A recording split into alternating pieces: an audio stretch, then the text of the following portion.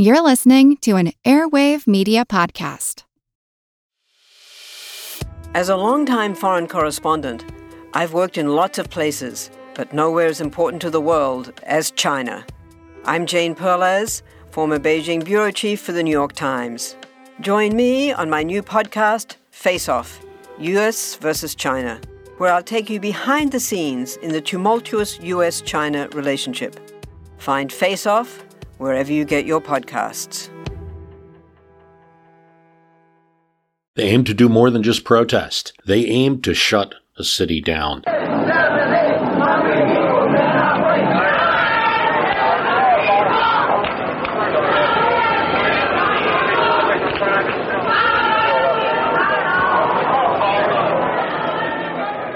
May Day, 1971, was a deliberately non-top-down protest against the Vietnam War, organized out of Georgetown University, but involving national groups who by this point in the student anti-war movement in 1971, you had 67, 68, 69, 70, a lot of years there for people to start to bicker and split up. Didn't always agree. Too much dissension between who would be leading to have one leader.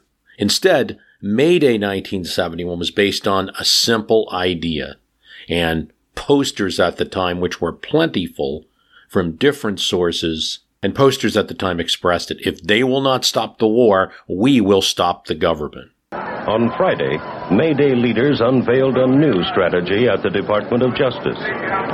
Demonstrators moved in waves to block entrances.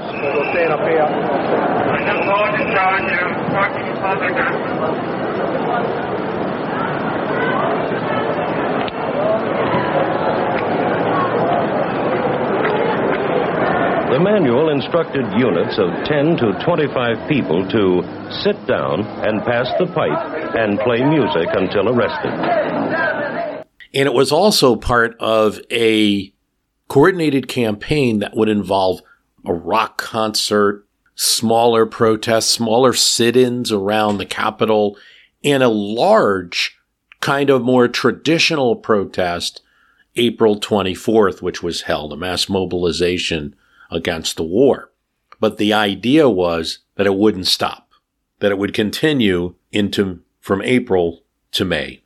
One poster with the big words May Day, along with people with fists raised protesting in big bold letters drawn in marker and printed in red ink, explain what would happen. May 3rd and 4th, each region or national constituency group will have assumed the task of interfering with the functions of specific bridges, traffic arteries, or government buildings in Washington, D.C. in the 7 to 9:30 a.m. rush hour. The manner is determined by each group, but the overall discipline will be nonviolent.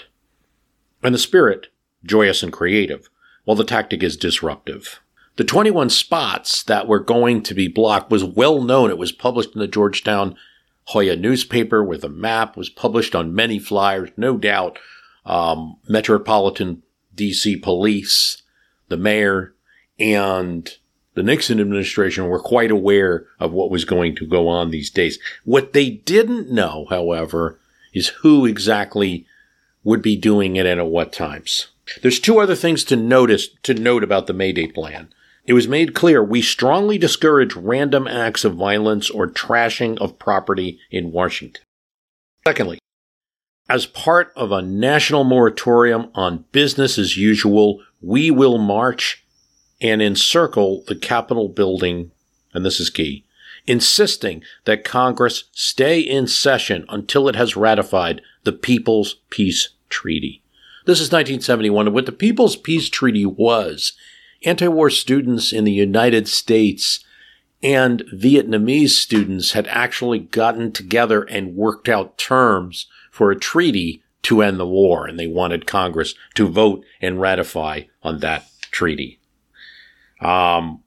Treaties are normally presented by the president to the Senate, but, So this May Day event is not as well known as some of the other protests. There was a protest a year before that brought in hundreds of thousands of students right after the Kent State killings. And that also shut down the city in a sense. But in 1971, this is less of a protest in terms of the number of people, but more in terms of the activities. 25,000 activists descended on Washington, D.C., some of them from Georgetown University, but also from different locations. They shut down bridges, shut down traffic. The idea was to shut down, it's kind of a whack-a-mole theory that you would shut down one area and then leave before police could respond. And some of these might just be a group of, say, 4 people holding hands. And as soon as there was a police presence, they'd either be arrested and moved or they'd run or what have you. They did their work and on to another site. This was all deliberate. Rather than have one organization or one mass of people, the May Day plan called for affinity groups. 5 to 15 people coming in waves, and as one was arrested, another one would come in. This part's key. Activists had brochures. Many of them attended training sessions. By now, you have some activists who have spent 4 years demonstrating against the war at different places. Rennie Davis, who had been one of the Chicago 7 who had been arrested, he's one of the leaders of this organization. He's going to end up getting arrested for this. They had brochures on how to use nonviolent tactics. Indeed, on May 3rd, the May Day starts, and federal employees are indeed delayed in getting to work. Famously, 3 congressmen had to canoe across the Potomac to get to the Hill. But Nixon responds quickly to this. He's aware of it. He wants hourly reports. He treats it kind of as a war. He will make all decisions regarding the use of force. And the first thing he sees is there are thousands of students in the mall, because even if it is kind of a disorganized rally, you still find students in clumps. And he helicopters troops into the Washington Mall to sweep away. And eventually, thousands of students are herded into RFK Stadium, football stadium, and detained there. As one participant in May Day said, anywhere you stood, anytime you sat down, you could be arrested. So you had to keep moving.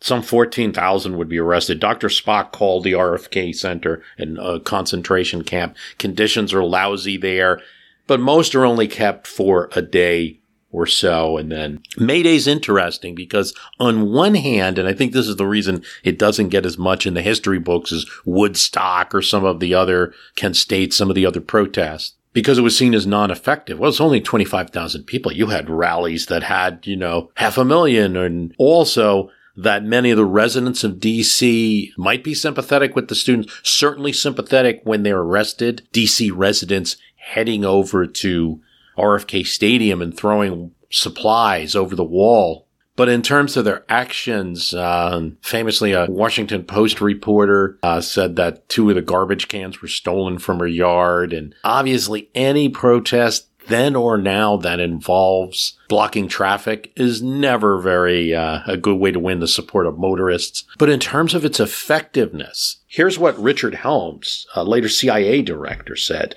about the effect within the White House. It was a very damaging kind of event with the arrests and the howling about civil rights. Kissinger says later that all of these protests combined would indirectly spur on the Paris Peace Accords.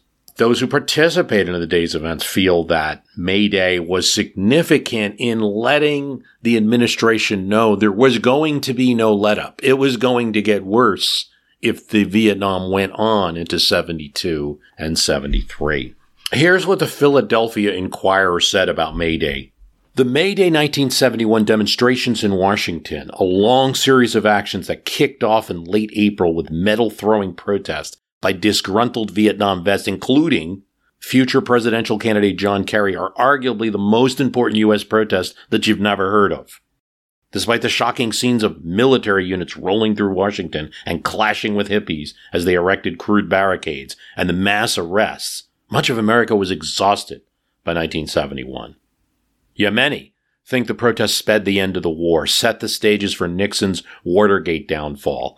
The reason? behind that statement is that Daniel Ellsberg was at these May Day events, and he's going to release the Pentagon Papers and some of the actions taken around him trigger Watergate, and create new templates for both civil disobedience on the left and militarized tactics by police that are still in place. Why bring all of this up? I talk about May Day to demonstrate that it's common for protests to envelope the symbol that is the national government. This is not uncommon at all to hear people like talk about, let's capture Washington, let's take Washington, let's march on Washington, and that certainly we have to be aware that the right to redress the government is fundamental, and that often that is an in-person redress, that it must be a visible event to show that something is wrong and that large amounts of people believe something is wrong. It's enshrined not only in the Bill of Rights, freedom of assembly, freedom of speech, but it goes to the core rights to petition the king that go back to the rights of Englishmen, the Magna Carta, the battles with the Stuart kings that cemented the right to speak in Parliament, at least to speak to representatives, and to petition the king and to not be endangered for doing so. These clauses, you'll note, are put into the Constitution along with other clauses that are already there. And yes, some of the people at the time thought that's all you needed were the first clauses that said, hey, the people will elect representatives to the House of Representatives every 2 years. You could stop there and say, there's no reason for anything else. If you have a problem, just go to your congressman or congresswoman's office. But now we know that that's a foolish belief, because what if the representative has gotten too far away from your interests to really represent you anymore? And we have such large congressional districts in particular. But it was also a concern then that this could happen. Here's Thomas Jefferson. The executive power in our government is not the only, perhaps not even the principal object of my solicitude. The tyranny of the legislature is really the danger most to be feared. James Madison. It is of great importance in a republic not only to guard the society against the oppression of its rulers, but to guard one part of the society against the injustice of the other part. Justice is the end of government. It is the end, meaning the desire, the destination. It is the end of civil society. It has ever been, and it ever will be, pursued until it be obtained, or until liberty be lost in the pursuit. These are not only quotes from James Madison and Thomas Jefferson, they are quotes from those people that Alexis de Tocqueville decided to include in his Democracy of America, that he liked them so much. And he puts it in a chapter about what's fundamental to keeping democracy alive. So we cannot, in a discussion of January 6th and the horrible events of that day, where you literally have people attacking the U.S. Capitol, seeking to do damage to it, seeking to attack police officers protecting it, and with intent to do harm to representatives of the government. We can't allow that to go so far as to say that it's wrong to redress a government, and even if that's done in a in-person physical form, which is still a very common form, an important form of speech. And I'm going to run an episode that I did back on January 7th, really consumed by the events. And I only included at that time on my Patreon or premium podcast service, as it wasn't in real finished form, that talks about the history of some of the disruptions in the Capitol in the past. And it's not uncommon. But really what happened on that day was uncommon in that you had desires to go after a government and to stop an event. Now, I will just say this. I mean no false equivalence when I talk about May Day, but I think it is fair to say that they had some ideas that you could consider wrong. Everybody's feelings about Vietnam aside, their logical conclusions of the May Day operators are anti-democratic, in that you are theoretically intending to keep Congress in session until they pass the People's Treaty.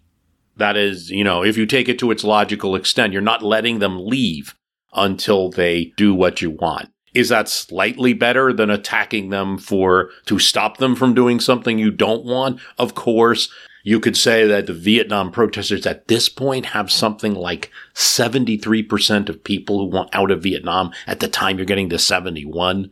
They're expressing a very popular opinion, even if the form they're doing it is not always popular.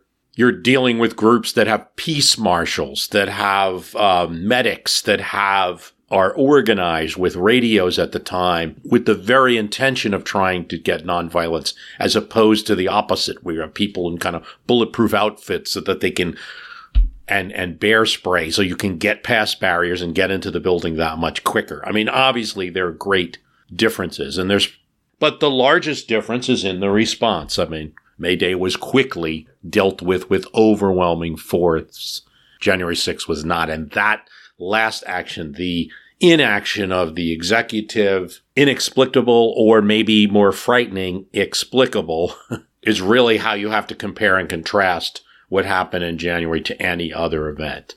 We just never want to get lost that two things that, redress of government is so important. The ability to speak and protest even is so important. So much history of Supreme Court decisions supporting the right to speech. The rise in a more conservative court has actually led to an increase. One could argue, one of the greatest increases in free speech in terms of Supreme Court cases recently.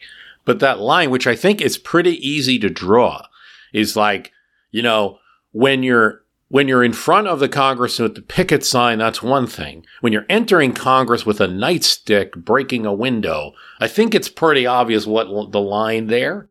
And the harming of government officials in any capacity, burning of buildings. This is completely different from protests. I'm someone that never liked the term Occupy when that Occupy movement was around, but I know it's rhetoric to an extent. I think there's something to protest that needs to be temporary, and something to protest that needs to give that government its reasonable role. In other words, you have a protester and a speaker have your role. You as the government have their role. If these things I'm speaking about are obvious, maybe so. I'll take it, but it just seems to be what was missing in those events of January. With that big introduction, here it is, my cast. Gentlemen, I am here as a representative of the American people in their hour of darkest despair. A plant cannot be made to grow by watering the top alone and letting the roots go dry. The people of this country are the roots of the nation, and the sturdy trunk and the branches too. To respond to a menacing crowd in riot formation threatening Washington, D.C., threatening the federal buildings, one president sent the army. The other president sent the first lady. I can think about that contrast a bit. Tragic events, I think. No group, it should go without saying, for anyone who studies history, should seize forcibly government buildings. It's always scary. There will be investigations. There will be looks at this. That being said, I'm going to do my history can beat up your politics thing and look at some history where there's been Capitol building threatened at different times, and groups that have attempted to occupy at least the lawn and the steps, certainly, of the Capitol, going back to 1894, the stairs there. Probably a decent chance in some cases where, if allowed, might have been able to breach the building, like the events that we saw in the week that I'm recording this. However, in all the cases I'm talking about, there was not only adequate police protection, but the mob was seized upon and aggressively dealt with, except in one case, which involves Franklin Roosevelt. That also got dicey, but I'm going to talk about that a bit too. But look, there was a fellow on Twitter, and for all I know, he could be one of our premium Patreon members, so could be listening to this. That's fine, David, if you are. But had asked me, to be honest, I think history's getting, beat up by politics these days. And, of course, one of the things I've said since 2006 is that just because you're studying history, it doesn't mean new events can't happen.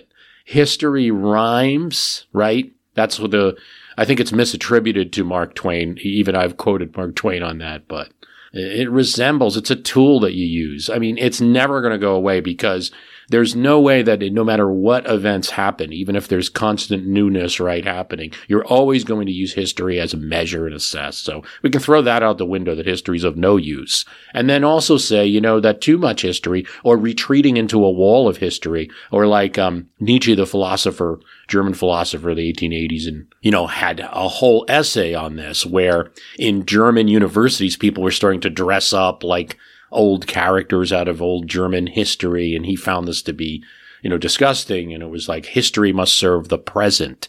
And that's absolutely true. And that's what it is. You're using it as a comparison tool. So it's always going to be useful, but new events are certainly going to happen, especially when technologies change.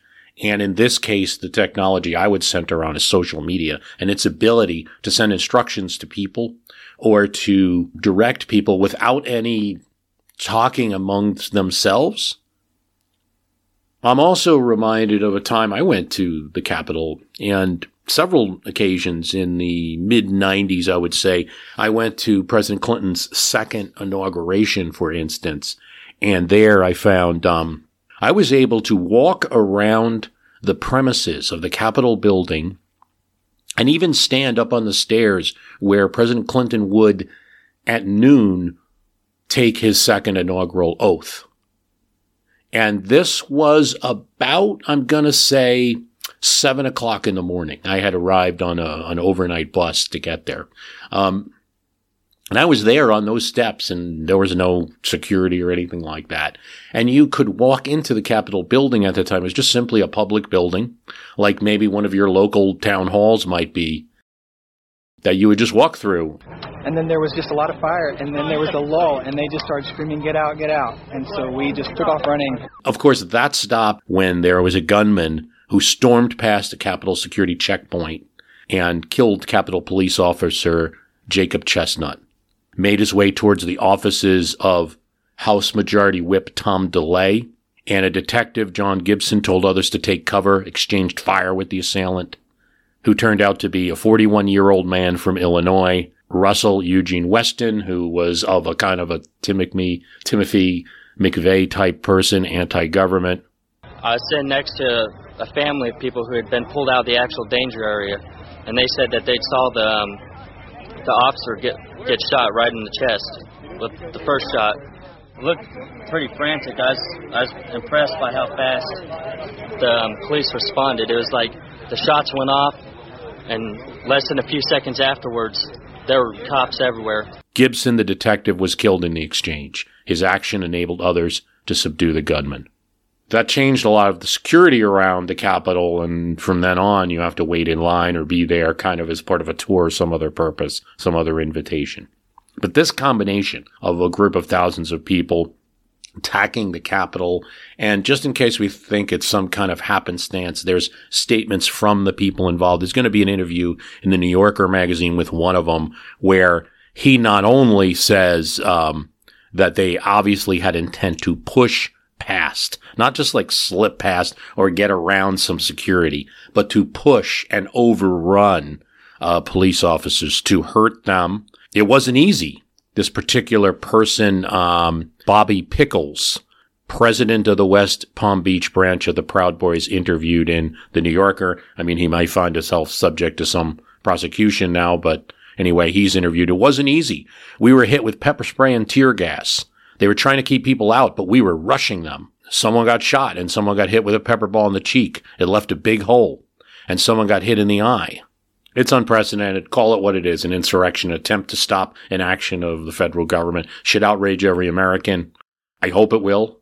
I hope anyone who encourages it deserves to pay a political price that they might. I think it changes some of the politics right here at the tail end of a Trump presidency. I think I was on the...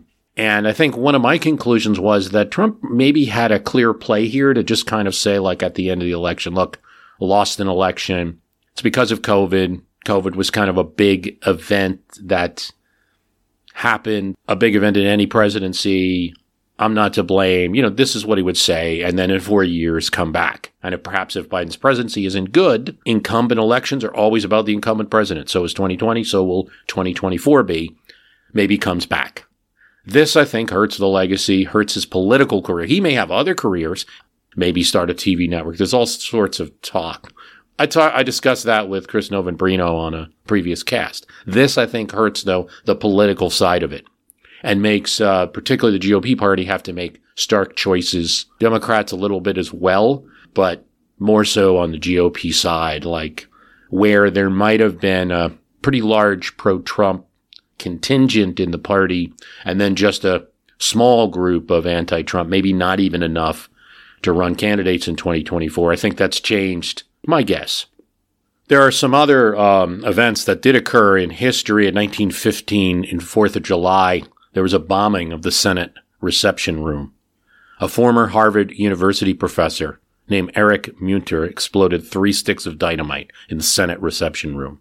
He explained that he was angry that American financiers were helping England in World War I, despite America's official neutrality. So this was a pro-German incident. Luckily, the Senate was out of session, and all that was damaged was a chandelier. In 1954, 4 Puerto Rican nationalists entered the House gallery, took out guns, and began firing indiscriminately. One waved a Puerto Rican flag. 5 House members were wounded in the protest aimed at independence. In November 1983, a bomb went off on the Senate side of the chamber. There were no casualties, luckily. A bomb was hidden under a bench, blew the hinges off the door to the office of Senator Robert Byrd of West Virginia. Later, a group calling itself the Armed Resistance carried out the attack, claimed credit, to protest the military's actions in Grenada and Lebanon. 7 people were charged. And obviously you have a September 11th, where certainly one of those planes that were headed for the towers and for the Pentagon was aimed at the U.S. Congress. And I think that, as bad as September 11th was, it certainly was, you can see how that would add even a times 10 to the events had that happened. That was the Flight 93 that was grounded in Pennsylvania thanks to the heroic actions of the passengers. I think one event that's worth mentioning is Coxey's Army. This is in 1894. And Coxey was an Ohio man, always involved in what you might call radical populist politics at the time. He was involved with the Greenback Party. And the Greenback Party was a split off the Democratic Party that was more radical than the normally 19th century Democratic Party. And that's why, you hear about the parties changing over time. Yes, but there were different elements within the Democratic Party. The Greenback Party was what Coxey was involved with and wanted a more inflationary money policy. He was an activist, a worker, wanted better, and thought that monopolists were crushing the U.S. And when you had the Panic of 1893, there were several of these populist armies, Fry's Army, Coxey's Army, Kelly's Army. Each one is called General. Some come from California, others from Portland, Seattle. The largest is Coxey's Army, and the one that reaches D.C., and that's originating from Ohio. Some are unemployed railroad workers who blamed railroad companies, who blamed President Cleveland's monetary policies for the economic situation, for the great unemployment. The Panic of 1893 is, we've lost the emotions behind the word panic and we think depression is bad. Well, it really was equal to the Great Depression in terms of the sheer amount of people unemployed. And so this group and travels to Washington, D.C. from Ohio, through the way has rallies in Pennsylvania, big movements. A mob comes to the Capitol. They are immediately met and beaten with clubs by the Metropolitan Police. Coxey himself gets as far as, or tries to get to the Capitol stairs. He wants to make a speech there. I don't believe that Coxey's Army is trying to get into the building, but it's fair to say that you don't know with these events what could possibly happen. But mainly, he wants to make a speech to bring the legislators' attention to the fact that President Cleveland is here with this extremely conservative gold money policy at the time that there's a depression and millions of people are unemployed. They've got 6,000 people sitting in a jobless camp across the river, across the Potomac. It's really the first serious protest march where people decide to kind of use the Capitol building as a symbol. And Coxey becomes associated with it, and he's actually going to do this 2 more times. Hi, it's Bruce. Listen, we all know the news headlines are full of wild stories, like how the world is tipping towards authoritarianism, all while somehow, simultaneously, freezing, flooding, and on fire. It's a lot to take in. But what if, instead of being on the brink of disaster, we're actually on the cusp of a better world? If I've got your attention, then I highly recommend tuning to a podcast that offers a weekly dose of optimistic ideas from smart people. What Could Go Right is the acclaimed news podcast from the Progress Network. Zachary Karabell and Emma Varvaloucas dive into the biggest news and most pressing topics of our time, from climate change to politics, and make the case for a brighter future. Season 5 features fascinating guests like democracy scholar Yesha Mounk on the hidden perils of identity politics, and NPR anchor Steve Inskeep about the importance of talking to people who differ from you, and what Abe Lincoln learned from those conversations that helped him unify the country. It's time to ditch the doom-scrolling polarization and start focusing on some of the things going right. So check out What Could Go Right wherever you listen to podcasts.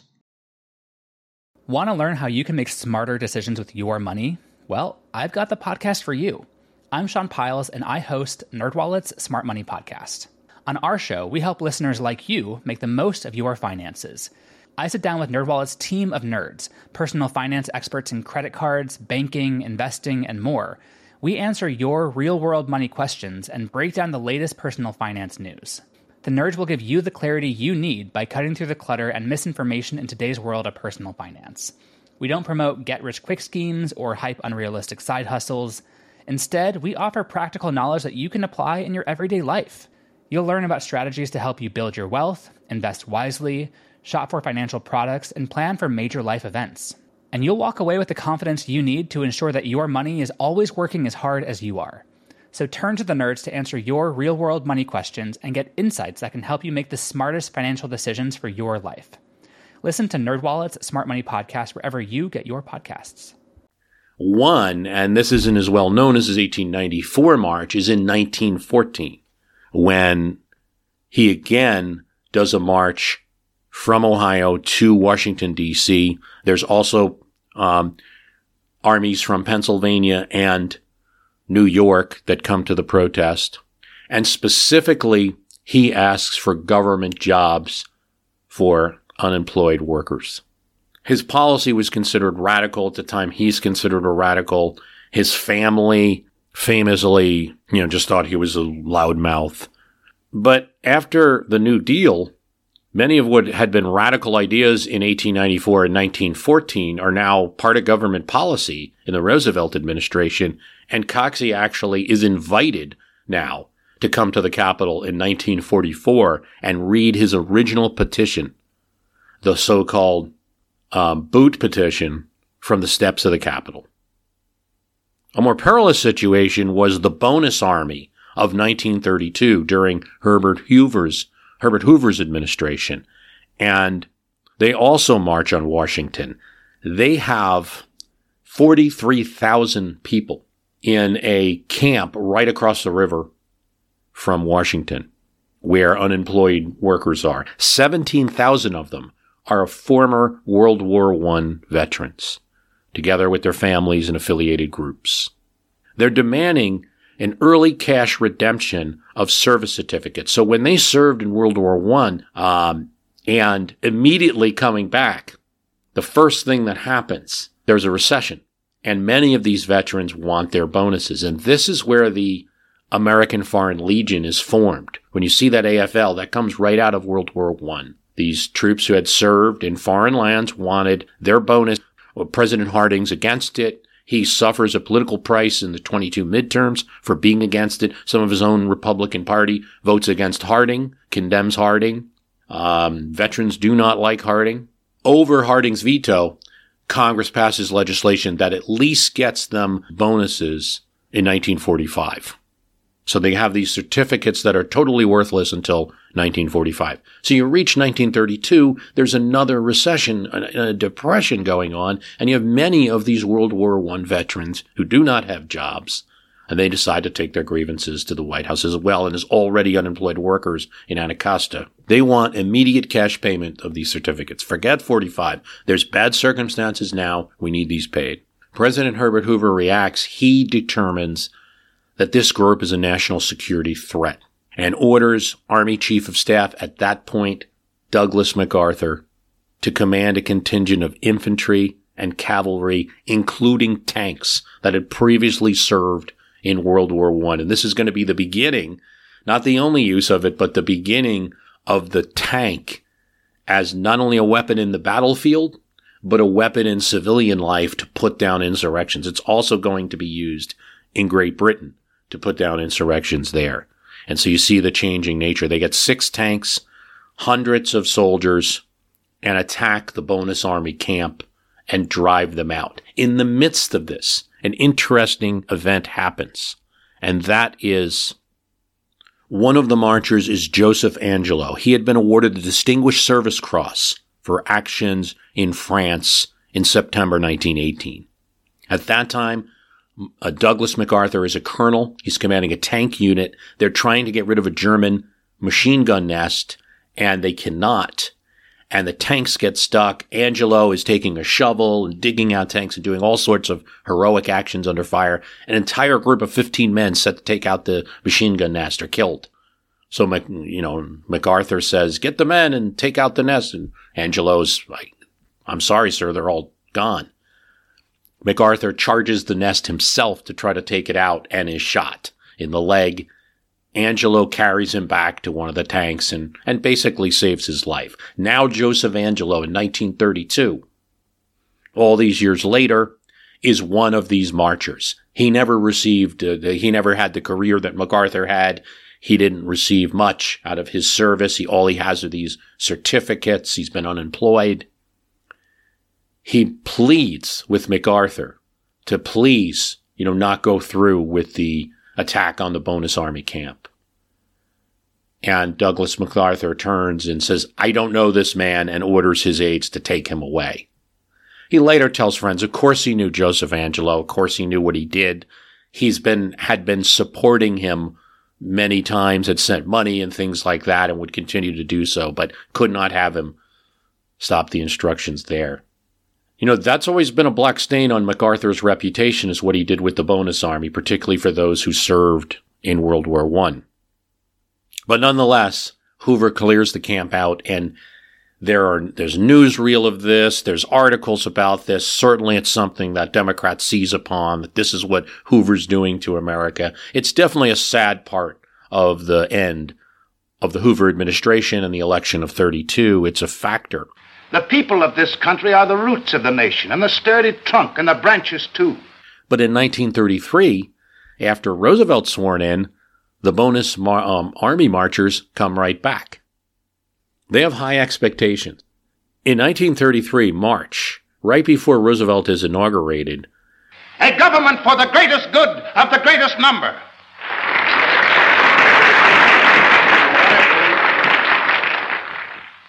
MGM puts out a movie called Gabriel Over the White House. Now, if you see this movie, it's very much like And as Commander-in-Chief of the Army and Navy, it is within the rights of the President to declare the country under martial law. And it's done by the Hearst Corporation. It's very much an example of what a president should be.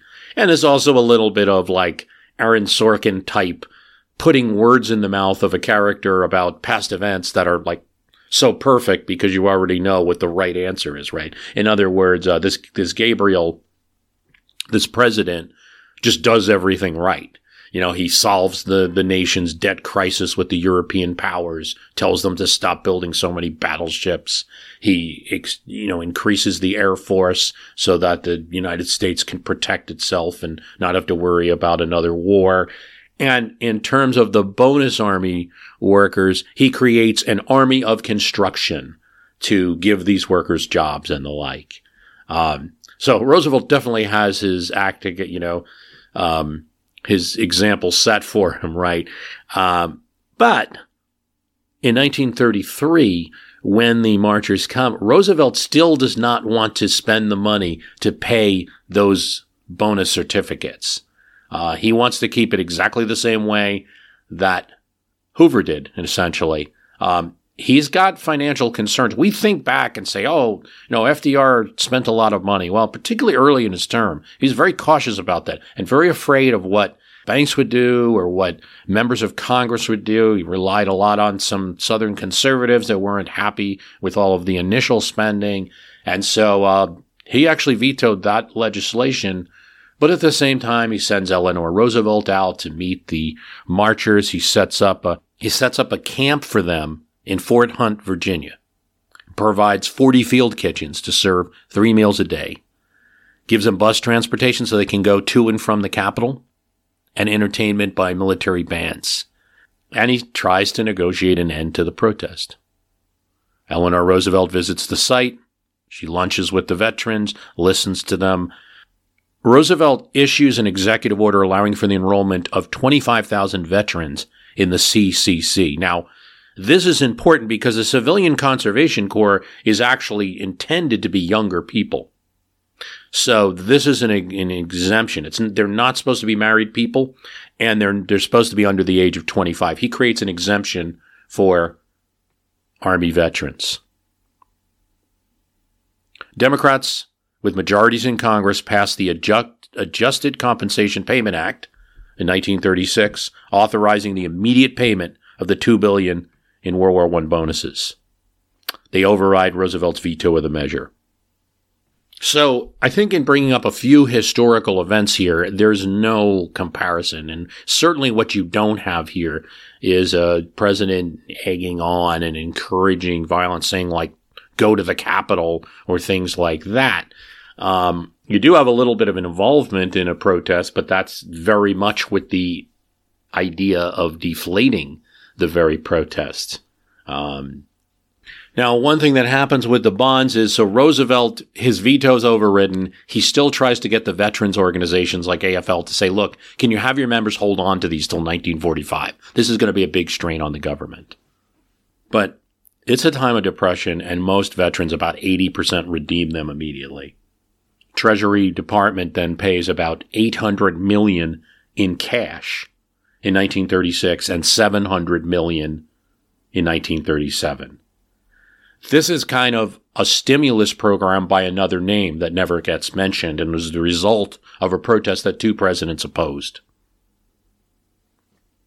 Obviously, another time that the Capitol was under threat is in 1861.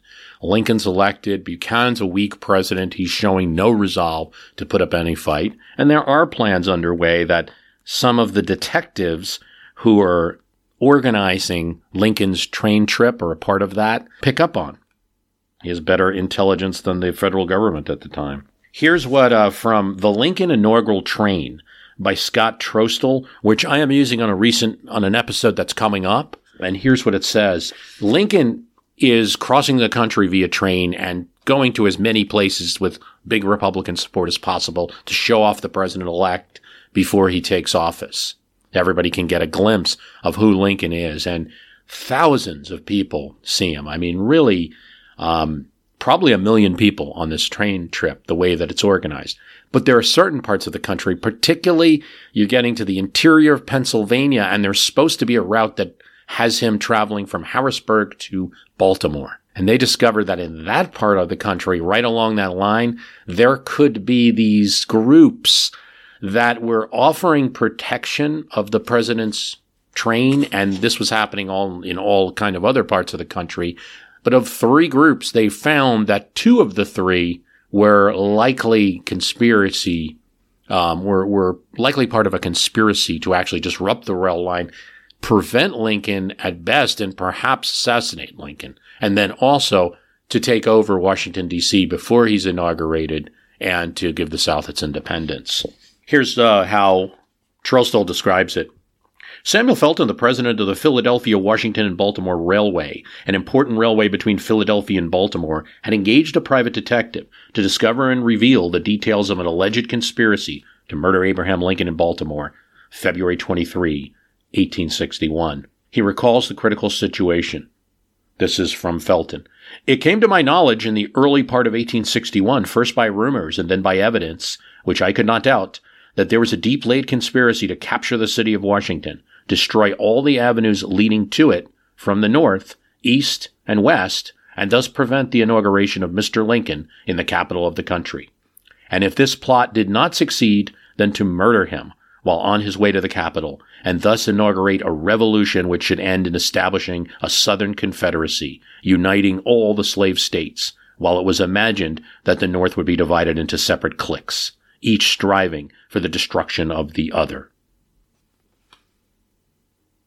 The railroad officer communicates this to General Scott and furnishes him with some data as to the other routes to Washington that might be adopted in case the direct route was cut off. One was the Delaware Railroad in Seaford and thence up the Chesapeake and Potomac to Washington, or the Annapolis and thence to Washington. Another to Perryville and thence to Annapolis and Washington. His subordinate immediately had an interview with General Scott, who told him that he had foreseen the trouble that was coming, and October previous had made a communication to the president, predicting trouble, the president-elect, predicting trouble at the South and urging strongly the garrisoning of all Southern forts. No, actually, this is President Buchanan, predicting trouble at the South and urging strongly the garrisoning of all the Southern forts and arsenals with forces sufficient to hold them, but that his advice had been unheeded. Nothing had been done, and he feared nothing would be done. He was powerless, and that he feared Mr. Lincoln would be obliged to be inaugurated into office at Philadelphia. He should, however, do all he could to bring troops to Washington sufficient to make it secure, but he had no influence with the administration and feared the worst consequences. Thus the circumstances stood for some time afterward. About this time, a few days subsequent, however, a gentleman from Baltimore came out to Back River Bridge, about 5 miles side of the city. 5 miles this side of the city, and told the bridge keeper that he had come to give information which had come to his knowledge of vital importance, which he wished communicated to the head of the railroad. The nature of this communication was that a party was then organized in Baltimore to burn our bridges in case Mr. Lincoln came over the road, or in case we attempted to carry troops for the defense of Washington. The party at the time had combustible materials prepared to pour over the bridges, and were to disguise themselves as workers and be at the bridge just before the train in which Mr. Lincoln traveled had arrived. The bridge was then to be burned, the train attacked, and Mr. Lincoln to be put out of the way. This man appeared to be a gentleman and in earnest, and honest in what he said, but he would not give his name, nor allow any inquiries to be made as to how he obtained the information. Immediately after the development of these facts, I went to Washington, and there met a prominent and reliable gentleman from Baltimore who was well acquainted with Marshal Kane, then the chief of police. I was then anxious to ascertain whether he was loyal and reliable, and made particular inquiries upon these points. I was assured that Kane was perfectly reliable, whereupon I made known some of the facts that had come to my knowledge. Kane scouted the idea that there was any such thing afoot. He said he had thoroughly investigated the whole matter, and there was not the slightest foundation for any rumors. We should also point out, though, here, that Kane is somebody who did not support Lincoln and thought that the 1,000 or so people in Baltimore who had voted for Lincoln were the scum of the city. I then determined to have nothing more to do with Marshal Kane, but to investigate the matter my own way, and at once sent for Allen Pinkerton, a celebrated detective who resided in the West, and whom I had employed on an important matter. They were drilling upon the line of the railroad some 3 military organizations professedly for home defense, pretending to be Union men, and in 1 or 2 instances tendering their services to the railroad in case of trouble. Their propositions were duly considered, but the defense of the road was never entrusted to their tender mercies. The first thing done was to enlist a volunteer in each of these military companies. They pretended to come from New Orleans and Mobile, and did not appear to be wanting in sympathy for the South. They were furnished with uniforms at the expense of the road, and drilled as often as their associates in arms, became initiated into all the secrets of the organization, and reported every day. One of these organizations was loyal, but the other 2 were disloyal, and fully in the plot to destroy the bridges, and march to Washington to wrest it from the hands of the legally constituted authority. Every nook and corner of the road in its vicinity was explored by the chief and his detectives, and the secret working of secession and treason laid bare and brought to light. So they're going to get around this by bringing Lincoln to Washington overnight at an unexpected time. And as I'll discuss in the other podcast, literally, there's a meal waiting for Lincoln in Baltimore that he'll never receive because he had already been in Washington by the time the meal's served. And he actually ends up going to Harrisburg, Pennsylvania, after a speech in Philadelphia. He, had gone to Wilmington saying like bye and farewell, but they go to Harrisburg and then go back to Philadelphia instead of going down to Baltimore and then overnight transporting Lincoln through Baltimore to Washington, D.C. So by the time any conspiracy would happen, he's already there. We know elements of that story. Some Republicans don't like it. They want, and particularly those Republicans who are in Baltimore are not happy with him because they wanted a show of force of republicanism, not a president transported late at night. Well, caution first, right? In any case, like telling all of these stories, it doesn't change what happened in the recent events. It doesn't mean just because a few things happened in the past, and you really have to stretch over time, that it changes anything to do with the future. But it does give you some perspective that there's, the use of Washington, D.C. and its buildings as a symbol to protest things probably starts in the 1890s and continues through today. And then you have many times when there are protest groups and potential for violence, usually not in the Capitol. You have things like, say, 1970, right after Kent State, there are enormous, maybe 400,000 student protesters camped out, completely taking over Washington, D.C. But here's the difference in almost all of these cases is the adequate protections, barricades, and prevention of students entering the buildings at the time, so that Nixon, while he actually does go out in the crowd and he's unharmed or anything like that, but, most of the government is safely within barricaded buildings. You have other incidents. There's numerous events in the 60s where government buildings are attacked, where the Bureau of Indian Affairs is completely ransacked. And, the 60s is really a more violent time than sometimes gets. It's not just all Woodstock and peace signs.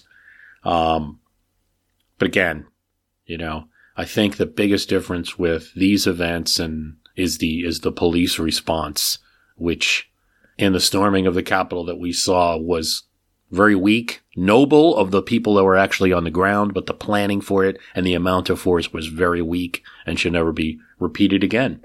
That's one way of learning from history. I want to thank you for subscribing and helping me out with the Patreon subscription and the premium podcast. Really a big help. Thanks.